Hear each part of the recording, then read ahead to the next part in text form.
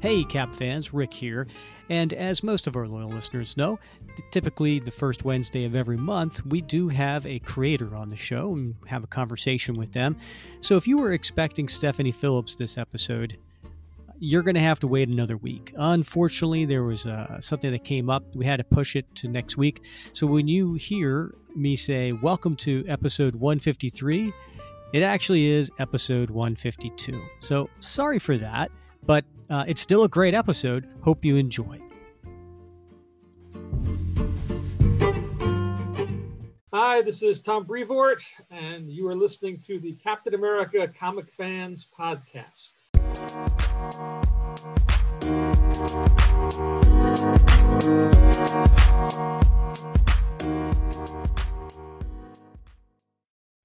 Greetings, Cap fans, and welcome to another episode of the Captain America Comic Book Fans Podcast. We are up to episode 153, and I, Rick Verbonis, I am your host, and I am joined by the best gosh darn co-host out there. That is Mr. Bob Lucius. Oh, Bob. To kill the brutals who multiply at our legion. We rode out. We roamed the outlands. We killed. It was enough. Man was born to hunt and kill. I have no idea. Rick. No idea? No. That was a really poor attempt accent at Sean Connery. For just a second after I said I had no idea, I said, is that a really poor, fleeting attempt to Sean Connery? Yes, it was very poor attempt. But hey, the fact that you had it go through your head tells me I did something right. But do you recognize Zardoz? It is Zardoz. It is the movie Zardoz, and I was quoting Zed, who was played by Sean Connery. Now, why am I quoting Zed from Zardoz, Bob? Could it be that we are once again diving into Dimension Z, Rick? Well, I mean, that is kind of like the reason. But the real reasons I'm doing is because it was suggested to me by one of our listeners.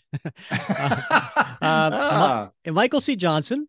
From the Facebook group and one of our listeners, he pinged me, I guess, after reading or listening to the last episode where we covered, Escape from Dimension Z Part 7, and that was in episode 148. If you haven't listened to that, you might as well, because you're going to be a little lost. Anyway, after listening to that, he pinged me and he said, if you're still looking for a Z thing for an upcoming episode, I suggest you subject yourself to the Sean Connery anti-classic Zardoz and do the quote in your best Connery voice. So thanks, Michael. Shout out to you. That was my best Connery voice. Well, there's only one way to go, and that's up. Only one way to go, Rick, and that's up. Right. Here's something else funny is after we did episode 149, which was the Mr. Hyde and Scorpion one, and I posted that in the Facebook page, and one of our listeners, Brent Beisel, I forget, sorry Brent, he posted, anyone else think that Rick's Mr. Hyde voice sounds a little like Daryl Hammond doing a Sean Connery impression on Saturday Night Live? Yeah. Without the Scottish inflection. Right. And then we had a lot of variables going in there. I know, yeah. Right? Yeah. Because my Mr. Hyde, apparently made him think of that. And then he went down this wormhole and started watching all the skits on Saturday Night Live, which, by the way, hilarious. And Daryl Hammond does a really funny Sean Connery, who's constantly berating William. Was it? Not William Forte. Will Ferrell. Will Ferrell's Alex Trebek, and he's just constantly. Right. Yeah. Your mother was a whore. Yeah.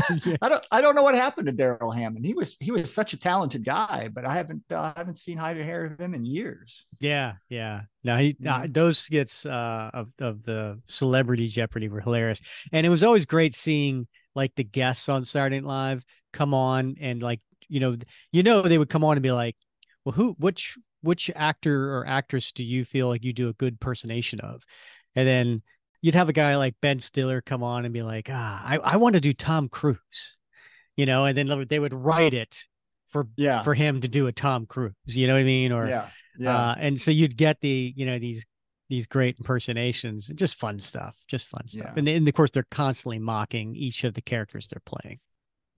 Indeed. Did you ever see We should have them come on this show and do us. Oh yeah? Yeah, who should we get to play me? Well, I don't know. I don't know about you, Rick, but I started class last Friday, new semester, and do my whole spiel. I always tell the students at the end of class, come up. If you have any questions, now's the time. So kid comes up from the back and he says, I got a question. I'm like, sure. What is it? And he's like, did anyone ever tell you look like George Clooney? Oh my God. And Are we going to do this again? I said every semester. So there you have it. There you have it. Who's your celebrity doppelganger, Rick? Oh, it depends on how old I am and how much hair I have and all that kind of stuff. Yeah. When I was younger, when I was in my late teens, early mid 20s, I used to get all different kinds. I used to get Ricky Schroeder. Oh, yeah, I used to get Greg Kinnear. When I was like 30, I got like Greg Kinnear. Yeah. I got not Michael J. Fox, but Alex P. Keaton. Like the character he played. Yeah. They were like, like you look like Alex Keaton from Family Ties. But not Michael J. Fox. Yeah. There's an actor I'm thinking of. I could see him in my head. And I've seen pictures of you with hair. And I think that would be for me, that would be the guy. I wish I could remember his name. I'm going to look him up. I'm going to try to This figure is out really helpful, Bob. This is great. And but now you have something wonderful to look entertainment. To. You got something to look forward to. I'll share it in the group. How's that? All right. You do that. You do that. Speaking of something to look forward to, make sure you stick around the end of this episode because we are going back to 1986 next episode. And so we got Bob picked out a really fun 80s comic, and we'll tell you who it is. Well, since I know, do I have to stick around? No, you can leave whenever. Okay, good. It'll probably be the same. All right. There's some birthdays coming up, Bob, for comic book creators. Now, if you are listening today, when this comes out, it's September 13th. Wow, where did the summer go, Bob? We got a few coming up this week. On the 16th, Kurt Busiek. Nice. Do you know who he is? I do. Yeah. Didn't he write the Marvels Project? He did write the Marvels Project.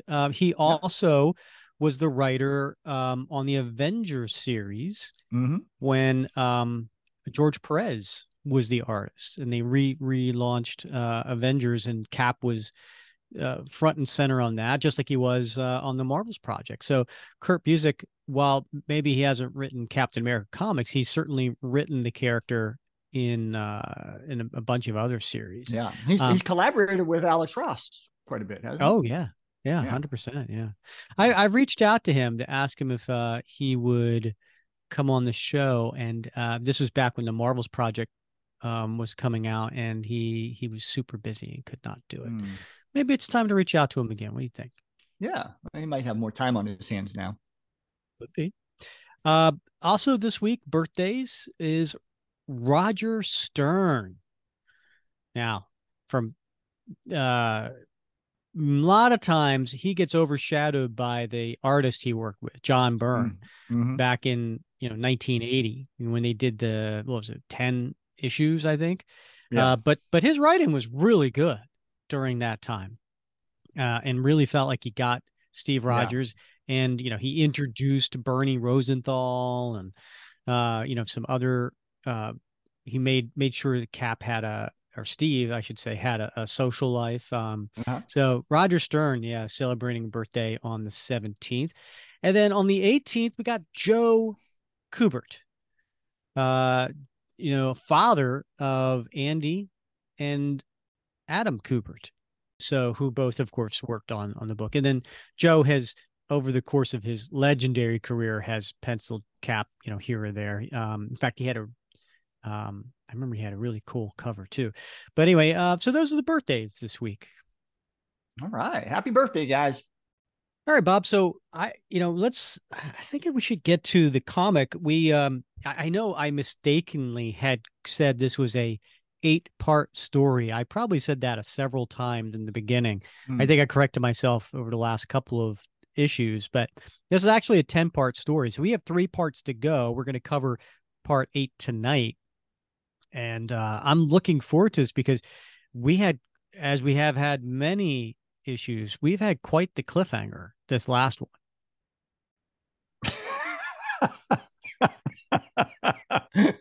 Rick's looking at me because I was hell-bent for leather that we were doing issue number 9 tonight, because in my mind we've already done issue 8. So the cliffhanger in my mind is the one at the end of this issue that I must have done on a different podcast in my dreaming world. But it was a great episode, by the way. Yeah. Oh yeah. Yeah. Oh. Yeah.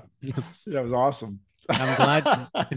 Yeah. Let me ask you this question. Yeah. In your dreams, when you're doing a podcast in your dreams, are you prepared in them? No, Rick, it's not like the real life. I can just kick back and relax in my dreams. Oh, yeah. Okay. Yeah. Do you ever have one of those dreams where, you're supposed to show up like, the next day and you got this huge project due and you're not prepared? Does that happen to you? Like, I don't know. The podcast is supposed to go out that night and you haven't edited it yet. Has that been in your dreams, Bob, where you didn't edit the podcast? No, I have a staff who does that, but is your staff name Rick? Rick, yeah, I have a staff of 1 that does that. Yeah. Mm-hmm. But I will say, Rick, in pressure makes diamonds. So keep up the great work. Okay, we'll do. We'll do. All right. So let's get to you want me to read the solicitation for this one, Bob? Sure do, Rick. Okay. So this is for Captain America Volume 7, number 8. And the solicitation Marvel put out for this is the main event, in all caps. Steve Rogers has one chance to set any of this right. Broken, beaten, and near dead, he must defeat Zola or all is lost. Plus, the reveal of the year. A character you never expected reemerges. So, okay, Bob, let's talk about the cover. You usually do a great job describing the cover. So let's talk about that, because in the solicitation, it says, a big reveal, a character you never expected reemerges. And then here's the cover. Right. What do we see on the cover? Yeah. Well, let's start with Steve. Yeah. Yeah. Steve's got his left hand wrapped around one of these mutates, I guess neck. I don't know, but clearly this mutate is either dead or close to it, and he's throttling it. And he's got his shield on his right arm, and it's lifted slightly over his head. And he's a little crouched over this mutate, but you can tell that his attention has been drawn. And so he turns his head back over his left shoulder to see who is standing there that has taken him by surprise. And he's got a completely shocked look on his face. And it's a face that's haggard, right? He's got his beard and his mustache, and his hair's long. Well, it's chopped up, but it's obviously, he's been living rough. Mm-hmm. And so he's shocked to see whoever is standing there calling his name. And can you describe, um, do we get to see who that person is? We really don't, Rick. We just sort of get to see about from the right shoulder, maybe down to the knee, from the backside, and we only see probably a third of the body, from the hand toward the center of the body. But whoever it is holding a very powerful firearm in presumably her right hand, because we can tell even with the limited amount that we see that somebody's wearing a skin tight bodysuit. This woman is a very athletic, muscular person, and her bodysuit is light colored. Even in the shadows, we can tell that it's either a light gray or maybe even a white, and it's splattered with blood. Now, when you say she's athletic, why do you say that? Well, Rick, based on my experience, I have seen, lots of women, and very few in a leather skin tight bodysuit. But those that I've seen, you can either pull it off or not. And those who pull it off generally are very physically fit. How often do you have a woman pulling it off in front of you? That's a different episode. And so, we can see that she's got some development in her right triceps, and her gluteus maximus, I believe, the technical term on the right side, also seems rather firm and muscular. This is just my expert opinion. Take it or leave it. Now, Bob, if you didn't know who this character was, would you have a good guess? I would, Rick, simply for two reasons. One is the attire, and the other is just the calling out to Steve by his first name. Yeah. So obviously it's somebody who knows Captain America's secret identity. Yeah. And it's familiar because she's comfortable, obviously, calling him by his first name, right? Instead of Cap or Captain America or you, flag guy. Yeah, because I can't remember at this point if Steve's identity was public or not. It goes back and forth. You never know. It is a cool cover. I know the owner of this original art, who owns this cover. His name is Alberto Gonzalez, and he's lucky man who owns this cover. In fact, I think we're going to have him on the show at some point. This man he is like legendary in the original art community for being a Captain America fan. He has probably, I don't know, 4 or 5 times the size collection that I do. I'll never catch up to this guy. He and the amount of he has more covers than I think that I have total in my collection. Yeah, it's amazing. So I'm looking forward to having him on the show at some point. But yeah, he owns this cover, and he's also a member of the Facebook group. So you probably have seen him posted something like this before. All right. So the creative team on this particular one, Rick Remender is the writer, John Romita Jr. penciler, and then it is inked both by Klaus Janson and Scott Hanna. Not sure. Looking at the pages, I really can't tell from one or the other, but maybe as we go through this, we'll probably try to pick that out. I think Klaus has a little bit more of a sketchy type of inking style to him, whereas Scott is a little bit cleaner. And not saying one is better than the other, but different styles. The colorist is Dean White. The letterer, Joe Caramanga. That's somebody who I think we're going to have on the show at some point too. Editor Tom Brevoort, who has been on the show. This has a cover date of August 2013, so it's 10 years ago. The release date was June 26, so it was actually on the stands back in June of 2013. Bob, would you like to read the recap and get everybody up to speed?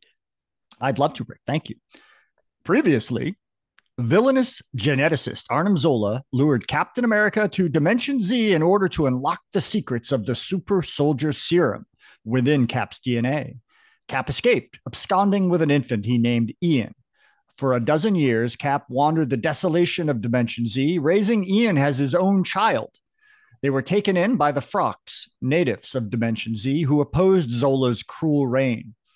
After a bloody battle between the Frocks and the monstrous mutates under the command of Zola's daughter, Jet Black, Zola was able to reclaim Ian, leaving Captain America for dead.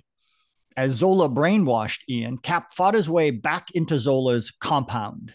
Cap gained an ally when Jet Black was moved by his selfless protection of the Frocks. But no sooner had Jet Black left to release the Frocks prisoners than a brainwashed Ian shot Cap in the back.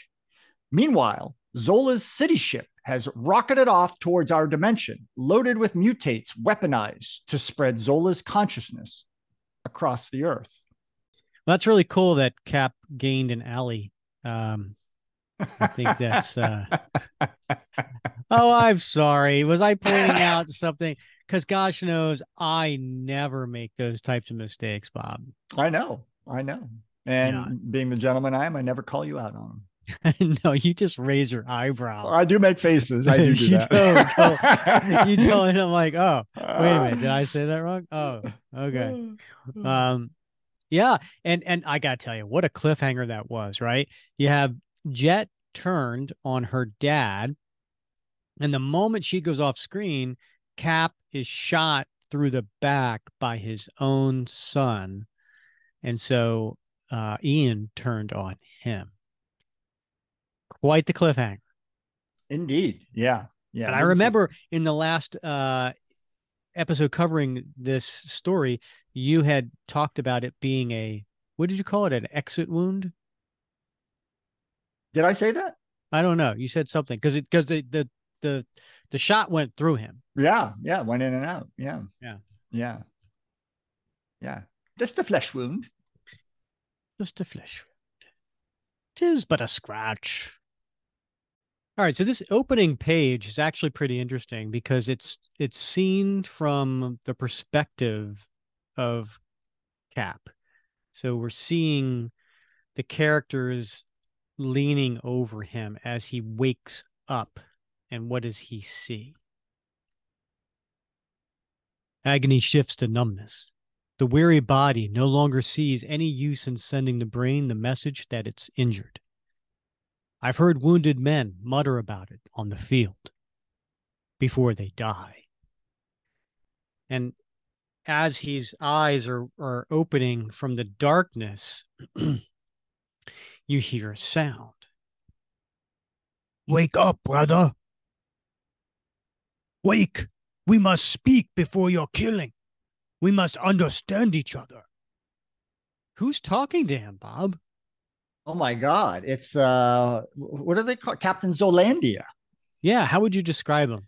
He is a mutate version of Captain America. So he's obviously a mutate, a very large mutate, and he's got sort of a strange version of Captain America's uniform on. He's got the star in the chest and the red and white stripes, except his uniform is sort of a mottled muted gray. And he's got of course the mask on his face, the cowl, but instead of the A, it has a Z. And he's got the sharp teeth and the big fists, and he's also got a shield that has serrated edges strapped to his right arm. Yeah, he's very daunting. Yeah. For I share more than just your genes. I share your memories and have truths to tell. Face. I know that face. Ian, my son. So how would you describe Ian? Yeah, he's standing off to the side of Captain Zolandia with his looks like to be his arms crossed, and he's looking down at Steve with I think you could say it's an air it's an arrogant look, but sort of an air of hostility and disgust. Mm-hmm. Yeah, looking down, literally and figuratively, on Steve. No, I don't have a son. Things you have forgotten about our mother truths you run from. That truth that we killed her. And he punches Cap, which creates fireworks in his eyes. Ian, Zola's boy. No, I raised him, and he killed me. Poor sad mother, buried a drunken husband, worked to the grave feeding a sickly 98-pound parasite. Captain Zelandia tells me you were a leech on that poor dying woman's neck. It's why you went to fight in the war. To die, to forget. But Cap kicks Captain Zelandia in the teeth, breaking him. No, she was the reason I became a soldier. Reason I fought for America. Ian's voice, distorted, confused. Zola's tampering. Dear God, give me strength. Help me. Help me get him home. Someplace safe. Just a few more steps. Just a little more fight. And Cap stands up and he puts his shield in the face of Captain Zelandia.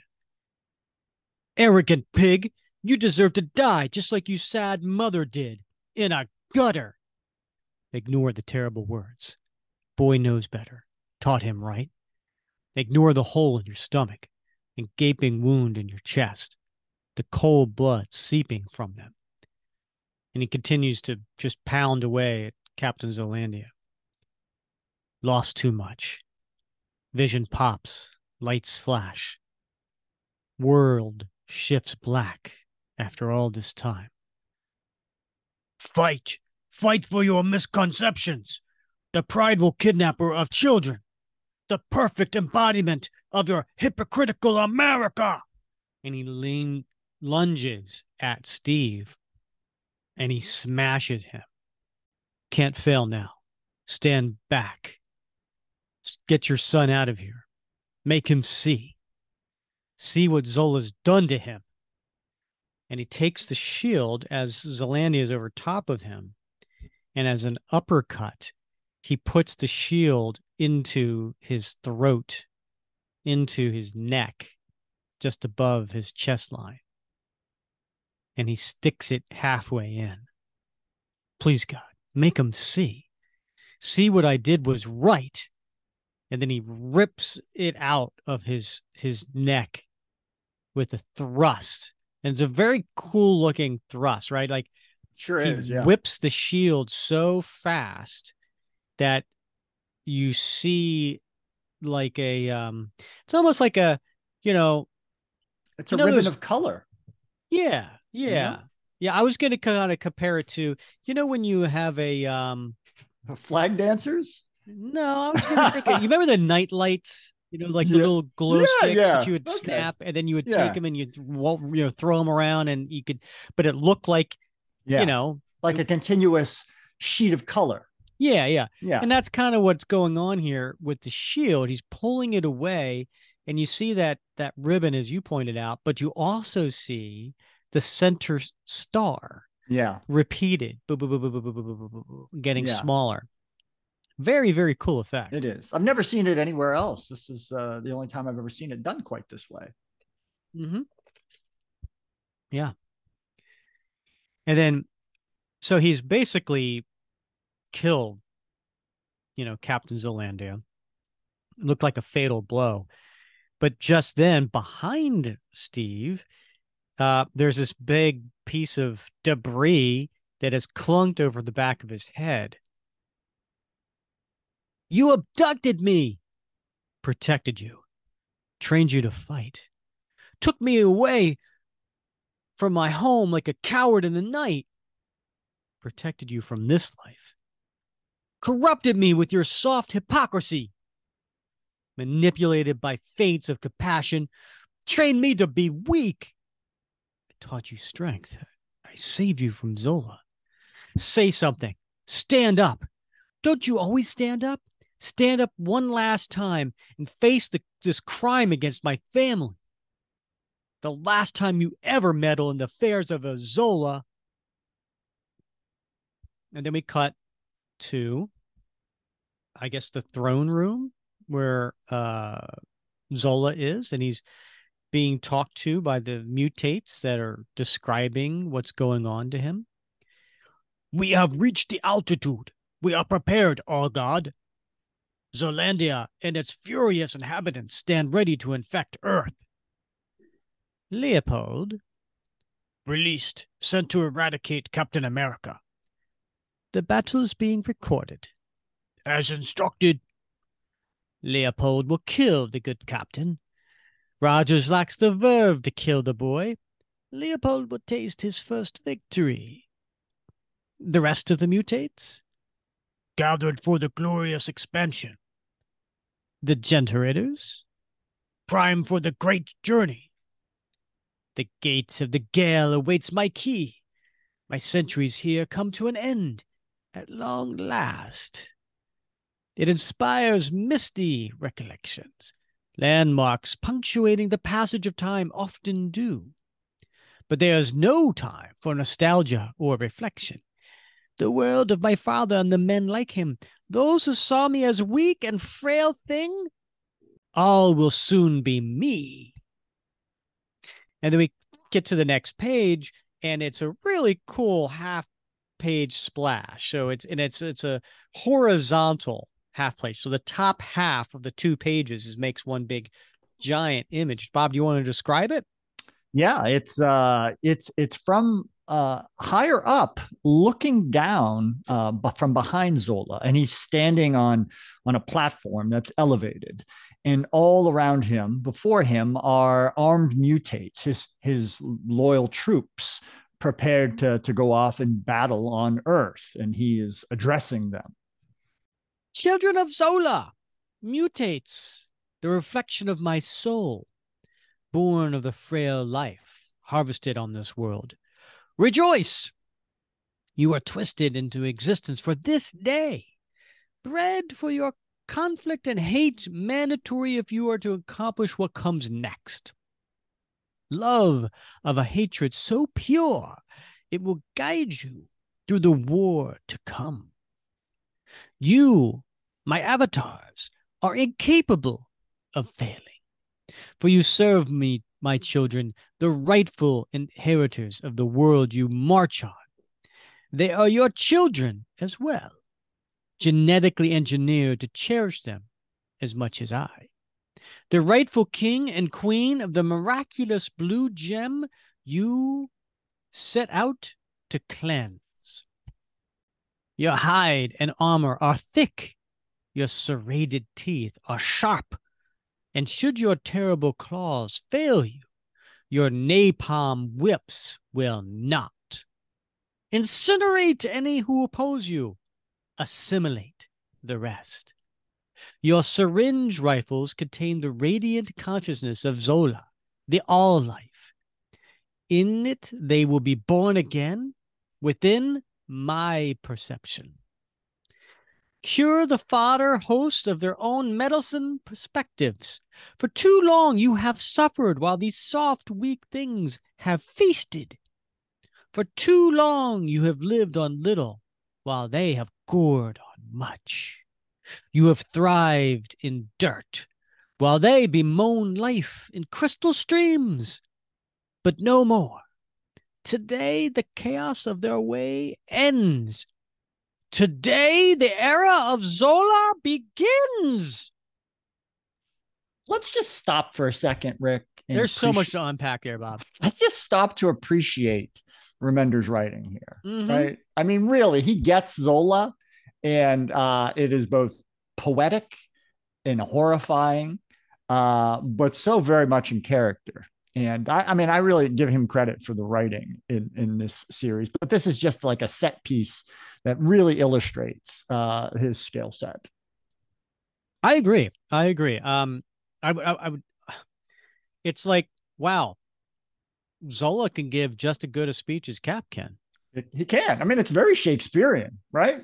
Mm-hmm. Yeah, he really can. Yeah. He's inspiring his mutates to go and, do this evil act, and giving them the reason behind doing it in justification, really well. Now, also, one of the panels,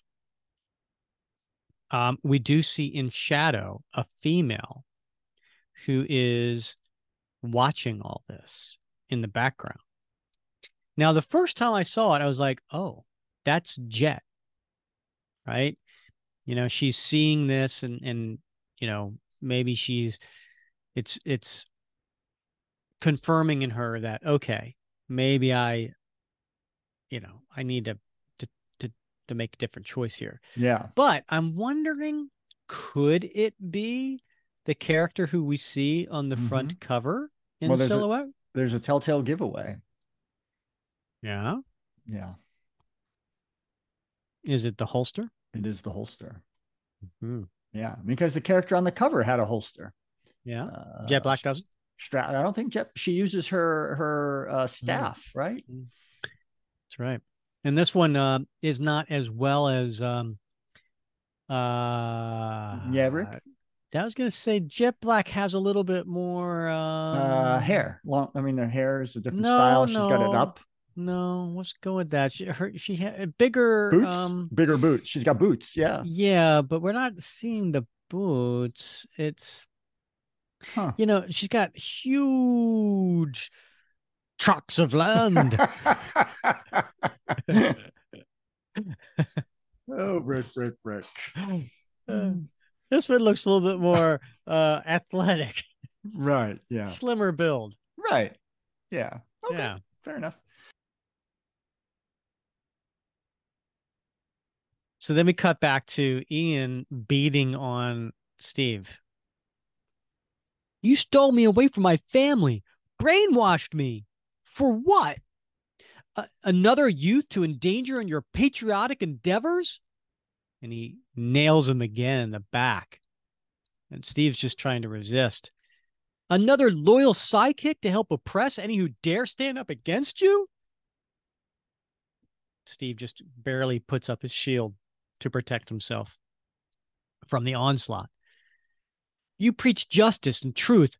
What was my truth? The truth you chose for me. Truth you used to turn me against my own father.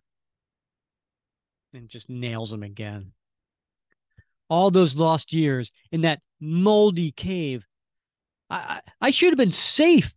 I should have been a king. And he's holding Steve up by his uniform on his chest. You would have been a monster. I was saving you. Saving me? You cost me everything. And he puts his pistol up to Steve's face. Never intended. I saw a child in danger. Raised you with all the love I had. Love? If that's your idea of love, you're further gone than Zola said. And just then, Steve punches him. And the gun goes off, missing Steve. No way through. He's too far in it. Get away. Back to Earth. Regroup. Come back. I'll bring help. Reed Richards can help. Hits me. Hardest yet. It's not mind control. What if it's just how the boy feels? What if he actually hates me? And he kind of stumbles away, but Ian grabs his pistol and Captain Zelendia's jagged shield. And he has a look of, what would you say that look on his face is, Bob? It's hatred, Rick. Yeah. Yeah, he's gritting his teeth. He's just full of rage. Come on, Dad. Let's just get it over with. Let's fight our way to a solution. After all, isn't that what you really stand for? Now we cut to Jet Black, who is walking with a mutate, not a mutate, a Frax, a female Frax. And going up to, I guess, a guarded door where there are two mutates there with their staffs. What are you fools doing? We're under attack. Go. Find Captain America. Kill the intruder. Yes. Feast on the face. And as they leave, she goes and she opens up the door with apparently her strength and just rips the door apart. And then who's in there but more female fracks? Become. I am not here to hurt you. I am here to save you. I am going to get you home. I cannot undo what my father has done, but I do bring some good news. I ordered your children left alive, hidden against my father's orders. They are in your cave waiting for you. Come, we must hurry. I will get you home to them. So that's interesting, Bob. So her first act of something altruistic was not pulling Cap hanging from that, last issue, hanging from that. She actually previously to that had saved the children. Right. Yeah. And it's interesting. She may not even realize at the time why she did it, but it was, probably that little consciousness, right? Just eating away inside of her. And she did it to satisfy that. It wasn't until rescuing Cap, saving his life, that maybe the pieces connected for her. Right. Yeah. So she's walking up to, she's in a hangar, and there's a really weird looking rocket ship there. And she's walking on a walkway that is high up, and there are two guards there. But these guards look a little bit, they don't have like the small poles anymore. Like these have like huge hatchets. A little. I believe the technical term is a halberd. Is it? I don't know. I just like saying that. Halberd. Halberd. Yeah. How do you spell that, Bob? Halbard. HALBARD, maybe? Or ERD. I'm not sure. Okay. Why don't you come back to me when you have something of value to provide to this show? Our listeners expect more, Bob. Our listeners don't just sit around and wait for your little pinter panter to just go, oh, okay. You know what? Look, my staff would never address me this way in my dreams. You know what? You leave your staff out of my dreams. I don't. All right. So Jet is walking up with all of these female fracks that she rescued. What am this? Frocks not go to Rocket Bay? Not the word of Zola. He never say this good. Not even you can deny, princess. I do not deny it. And she goes up and she has two killing strikes into their throats at the same time. And it makes a noise, Bob.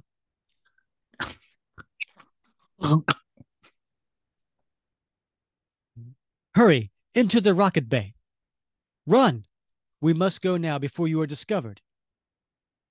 That time has passed, Jet. You have been discovered, treacherous daughter.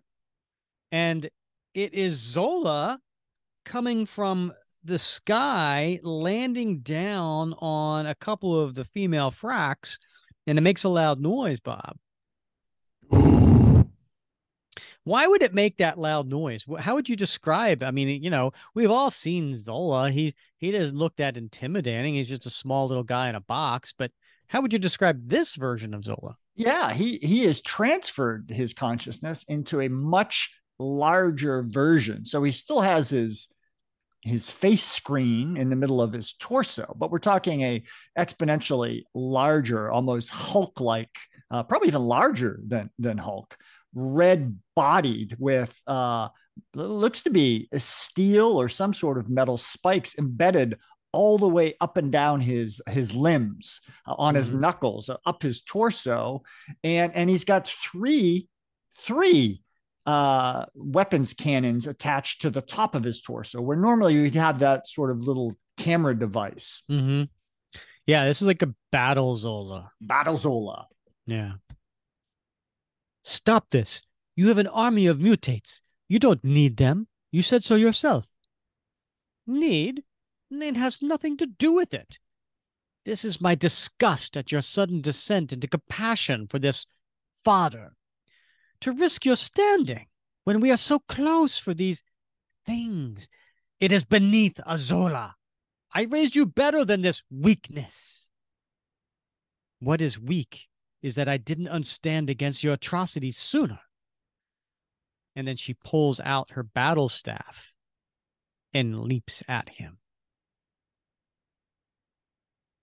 Hey, Bob, I'm just going to pause here. What is she wearing? Somehow I knew you were going to ask that question. It's the same question you ask me every issue.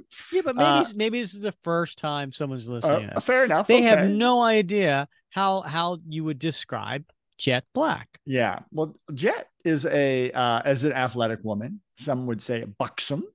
And her uniform. You know, those two don't necessarily the same thing. Oh, no, they're not. No. Yeah. And so you're saying she's got the benefits of being athletic. Yeah. And the benefits of being buxom. Yeah. What does buxom mean, Bob? It means well endowed. Where? In the torso area. She has a large stomach. Well, I wasn't even looking at that. But now that you mention it, very trim and lean. But she has some very large breastises.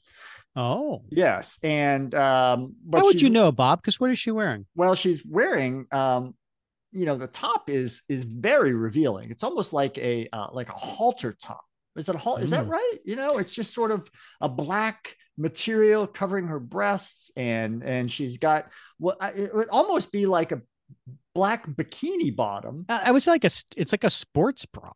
Yeah, like a sports bra. That's probably the best description. And like bikini briefs. But all down her arms and her legs, there are black rings of fabric around her upper arms, her wrists, her upper thighs, her lower thighs, her calves, her tops of her feet. And they're all connected with lines of black fabric. And of course, this is her power, right? She has the power of, I think it's called omnisense. So this ability to really focus on one particular sense, whether it's hearing or sight or just the tactile feeling on her skin. And so she exposes her skin in order to enhance the ability to use these omnisenses. And would you say she's really enhanced, Bob? I would say in this particular panel, I have never seen her as enhanced. And then we see in that panel someone saying, "I'm curious, Father," which I thought was a good juxtaposition, right? Because here's Jet Black, going up against her father, Zola. And then it says, "I'm curious, Father," but that's Ian saying to Steve. So you have father-daughter, father-son battles going on here. "I'm curious, Father, of all the nations of your home earth, what makes America so important you stand only for it? Why would a noble man choose only one section of his homeworld to protect? Perhaps you imagine your nation to be vastly superior to all others. Perhaps it's hubris." And he shoots at him, but Cap puts up his shield. "The exclusionary arrogance of a fascist pig." Wow. Steve being called a fascist, that doesn't happen too often. That's a turnabout. Yeah. Yeah. And he keeps firing at him. "Champion of the status quo, a pious mercenary, protector of an elite nation built by slaves. You're no champion of truth and justice. You're a delusional guardian of the rich and greedy." And then after he can't get through shooting at him, so he then comes at him with the Captain Zelandia's shield, and Cap just puts up his shield, and it makes a noise, Bob. Quing!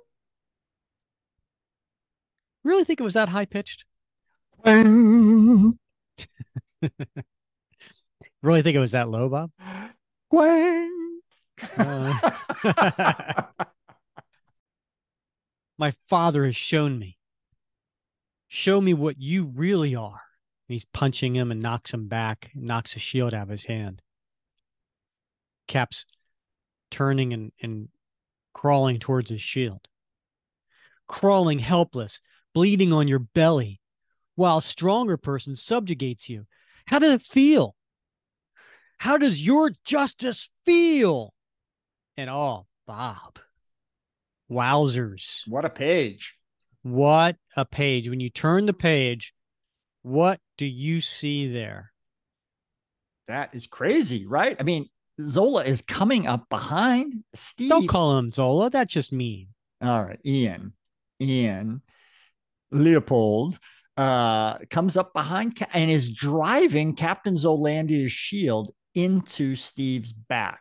And I mean, you could see the pain on Steve's face, and he's got a whole Rocky look to him, right? He's got his right eye is swollen over. He needs Mick to come out with the razor and cut his eye open so he can continue the fight. There's blood splattering everywhere. It's coming out of his mouth and out of his eyes. I mean, it's a horrific scene. It really is. It's horrible to look at.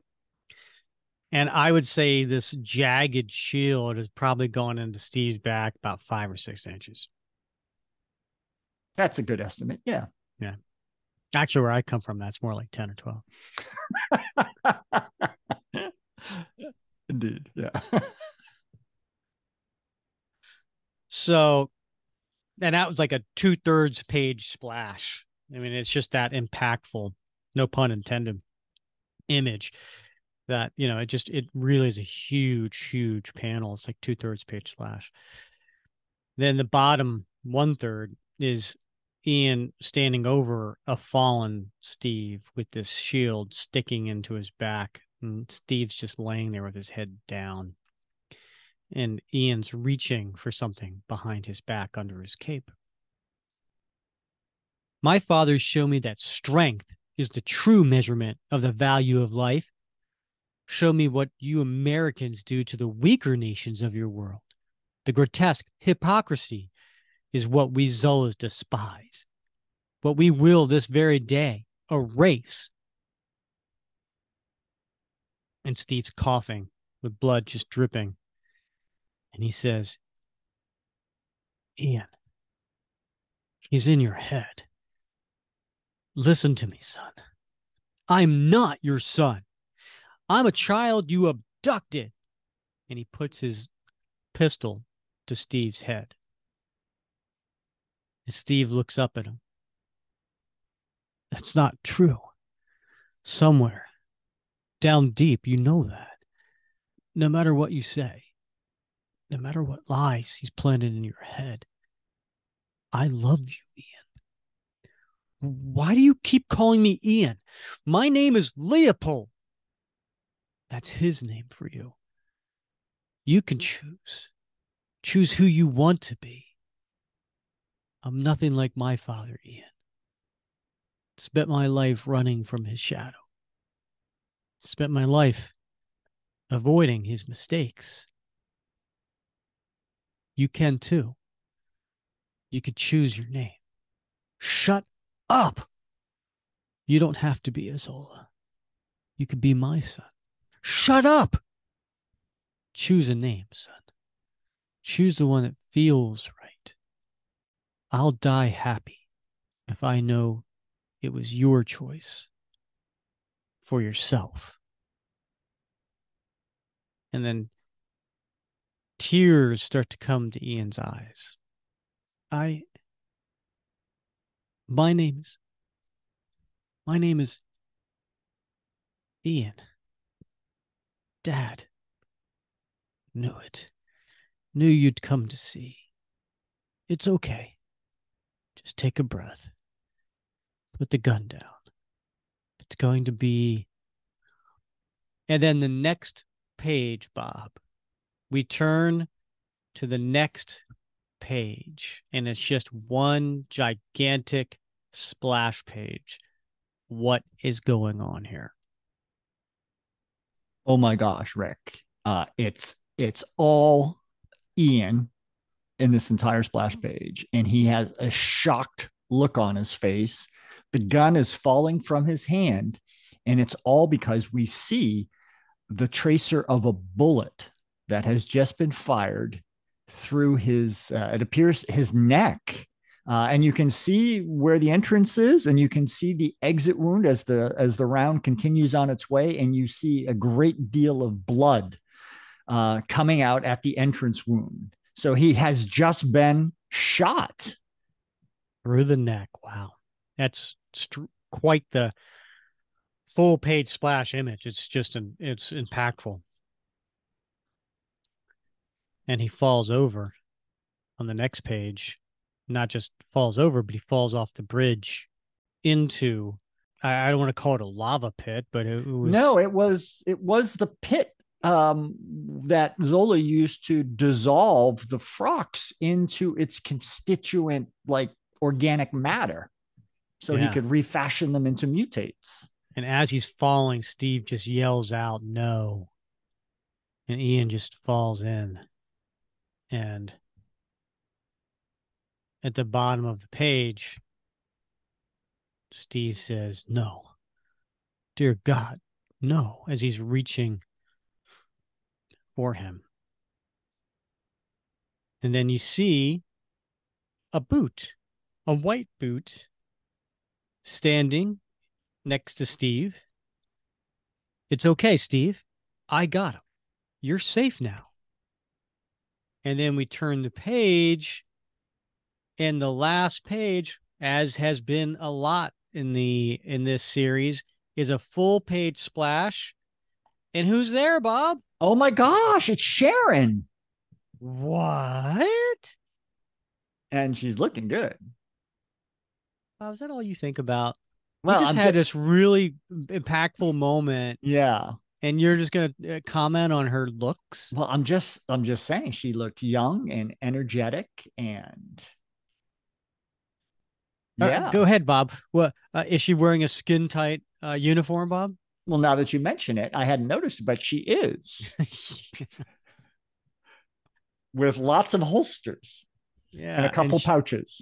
Yeah. And she's saying, as she's holding the smoking gun as if just to reemphasize who shot Ian through the neck, she looks down, she smiles. "I'm going to get you out of here." And Steve turns and looks up with the big jagged shield still stuck on his back of his chest and a pool of blood. He looks up and says, "Sharon, to be continued." Wowzers, Rick. I know. Rick Remender is a good writer. He really is. Yeah. Lots of twists and turns, these cliffhangers, Shakespearean sort of poetry in his speechifying. There's a lot to really like here. Mm-hmm. Yeah, 100%. All right. Before we get into our favorite panel, T-shirt worthy and time capsule, any overall thoughts or anything you want to share? No, it's just getting better and better, Rick. And now we see Sharon has found Steve Rogers. And it's going to be interesting to see I mean, he's been there for what, 12 years? 12 years. Yeah, 12 years. And I guess she kept looking for him all these years, right, Rick? And now she's found him and they got to get out of there. But and the battle ain't over yet. We know that, right? Zola's on his way and Jet's still out there. So we got some wrapping up to do, tie up some loose ends. So wait a minute. They haven't made it to Earth yet, right? That like they're still on their way there and yet Sharon's there? Like, yeah, I need to know what's going on. Right. Yeah. There's some mysteries that have to be resolved here before this story ends. But man, so far, I mean, as I've told you before, I've said this time and time and again, I absolutely love this story arc, and I'm so glad we're doing it. And I hope our listeners are diving back into it, because like me, I'm sure a lot of them read it when it came out, one issue at a time, and maybe it didn't ring their bell, but reading it through or listening to it through or diving deep like we are really does make it clear that this is a classic, I think, in the Cap mythos, and should not be overlooked. I agree wholeheartedly, and we have the retrospect, looking back 10 years later, we have the beauty of doing that, and so we know what happens with Ian Rogers. But I gotta say, when I read this, I do think that he died. I do think he was killed because I think part of me was thinking for the last, I don't know, 4 or 5 issues, when Steve finally makes it back home, he's going to be a dad. He's going to have Ian as a son. That's going to really complicate things. I gotta work. Yeah. It Can't really even have a is, girlfriend. right. Like, how is that going to change him? It's like, how is he going to make it? And then when Sharon shoots him and he falls over into the pit, it was like, oh, okay. Resolved. He's Yeah. not going to make it. And, so now because, we don't know it's a 12-part story or 10-part story, I should say, right? We don't know there's only 2 parts left at this point. It wasn't like part 8 of 10, like they didn't announce that. So, I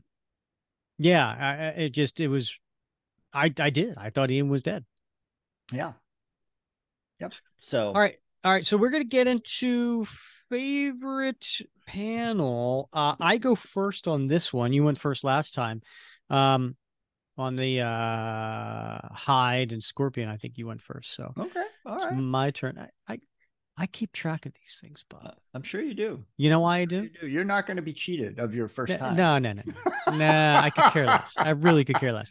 No, I have my notes here because of all my edits that I do, right? And I write these things down. Bob goes first. Rick goes first. And I write these things down as I'm editing them. Yeah. Just because I think our listeners care. I really think it matters to them. What would Cap do, Bob? Would Cap just, button line? I don't think so. Yeah. I'd hate to hear the messages, the reviews we get if we accidentally, like, you went first twice or I went first twice. They'd be all over us. Yeah. I know. Cats and dogs living together. Yeah. It's for the listeners, Bob. It is. Yeah. All right. So let's dive in then, Rick. What's your favorite panel, as if I don't know? Well, you don't know.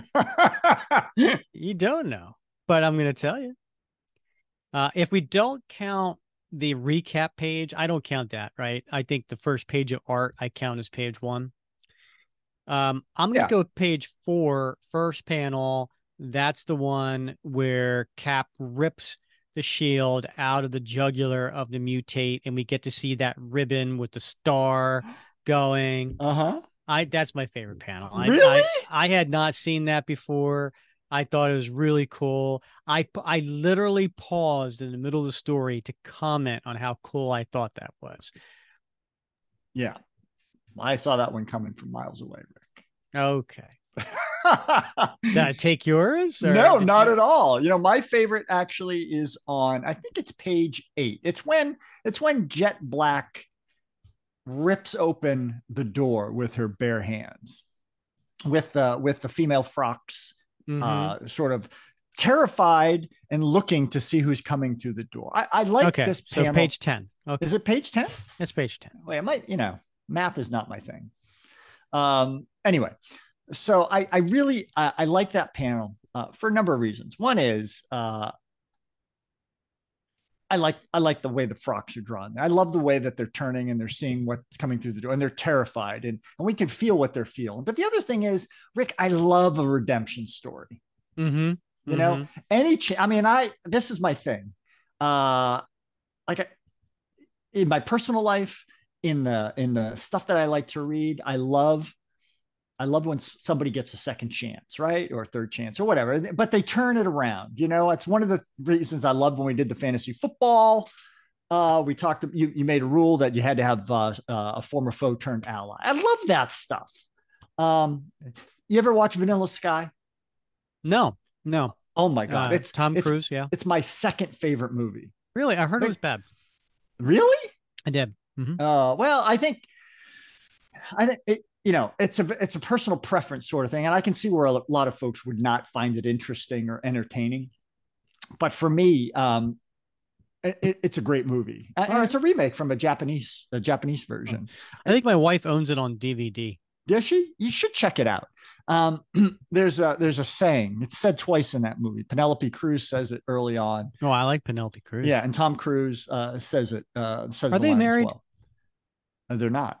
Why do they have the same name? That's a good point. That's a good point. Yeah, they spell it differently, but it's a good point nonetheless. Um, every passing minute is another chance to turn it all around. I love that line because it's true, right? For each of us, all of us, every one of us, every passing minute is a chance to like have a fresh start, to try. And so I love redemption stories, and I love this because this is Jet Black's redemption, right? It's her chance to turn it all around, to leave the Zola part behind and to be something new in her own making. And so this panel right there speaks to that for me, and which is why I love it. Yeah, that, and she's wearing a skin tight uniform, and that as well. You know, you get to see her full body. Yeah, of course. Yeah. I'm not blind. All right. What do you want to do for T-shirt worthy, Bob? Okay, T-shirt worthy. Hold on. I love how you're so prepared for these. I am, but I think it's page 2. You thought we were doing a different issue. Page 2. Yeah, but I read ahead, Rick. Oh, God. Now I've read ahead.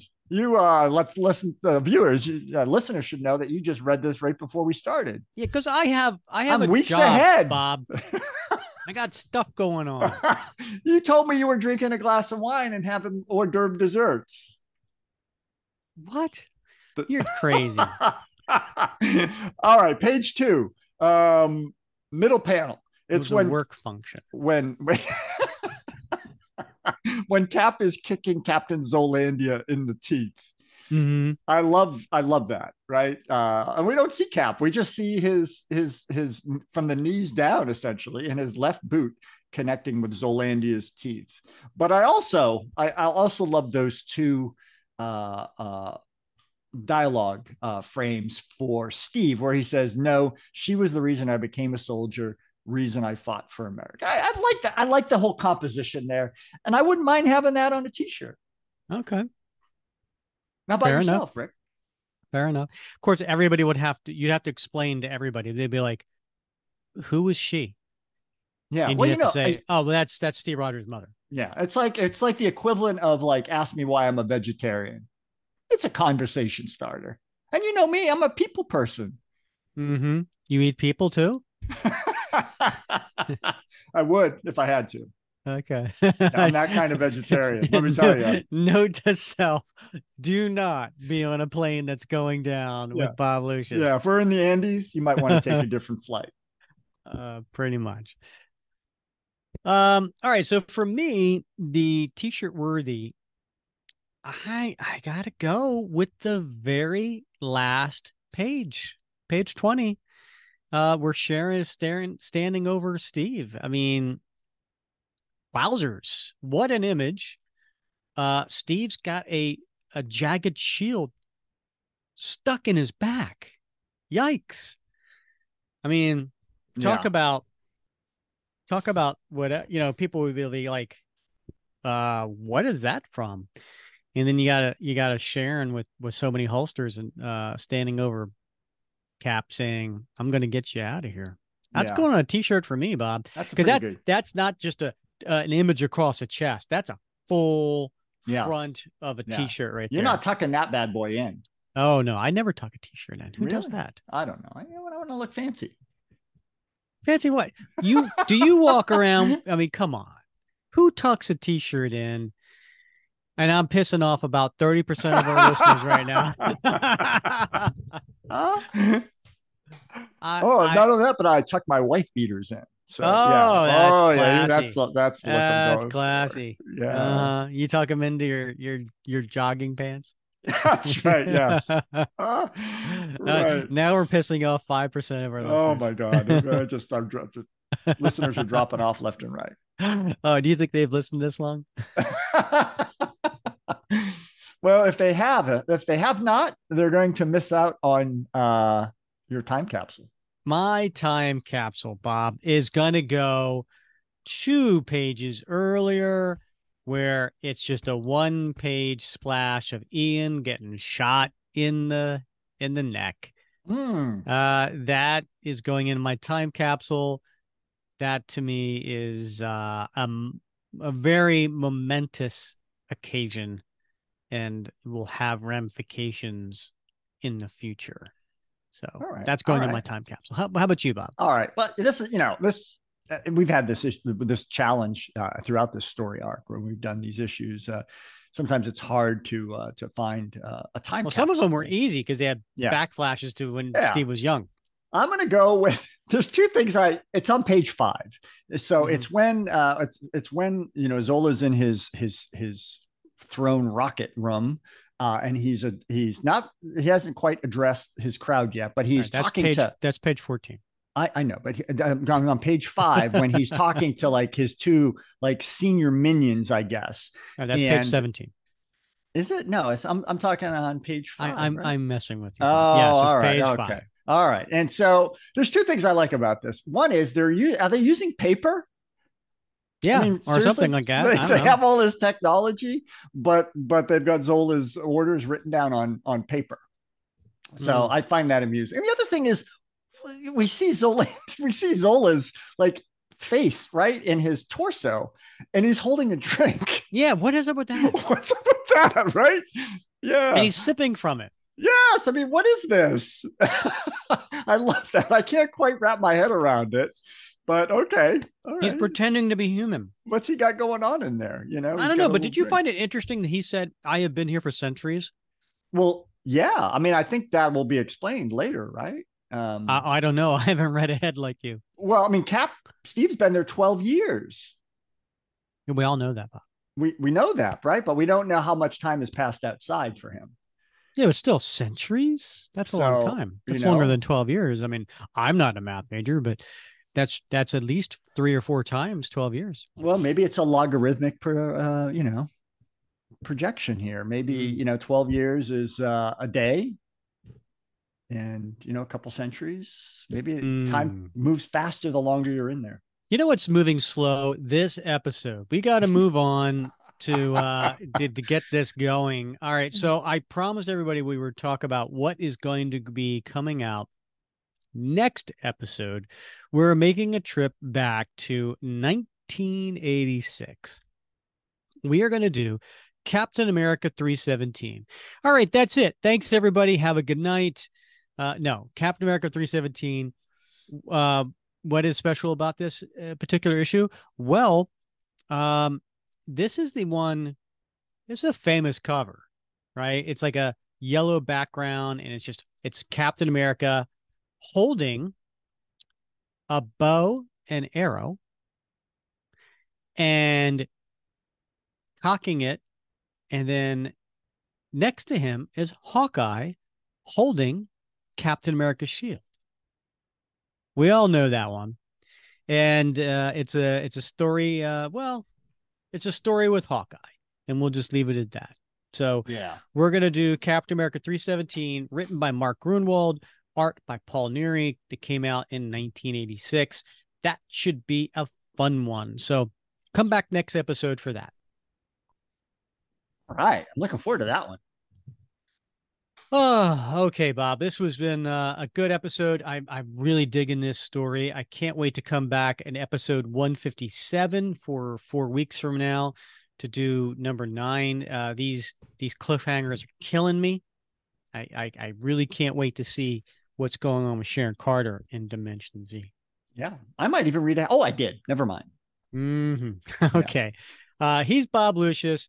I'm Rick Verbanis. You have been listening to another episode of the Captain America Comic Book Fans Podcast.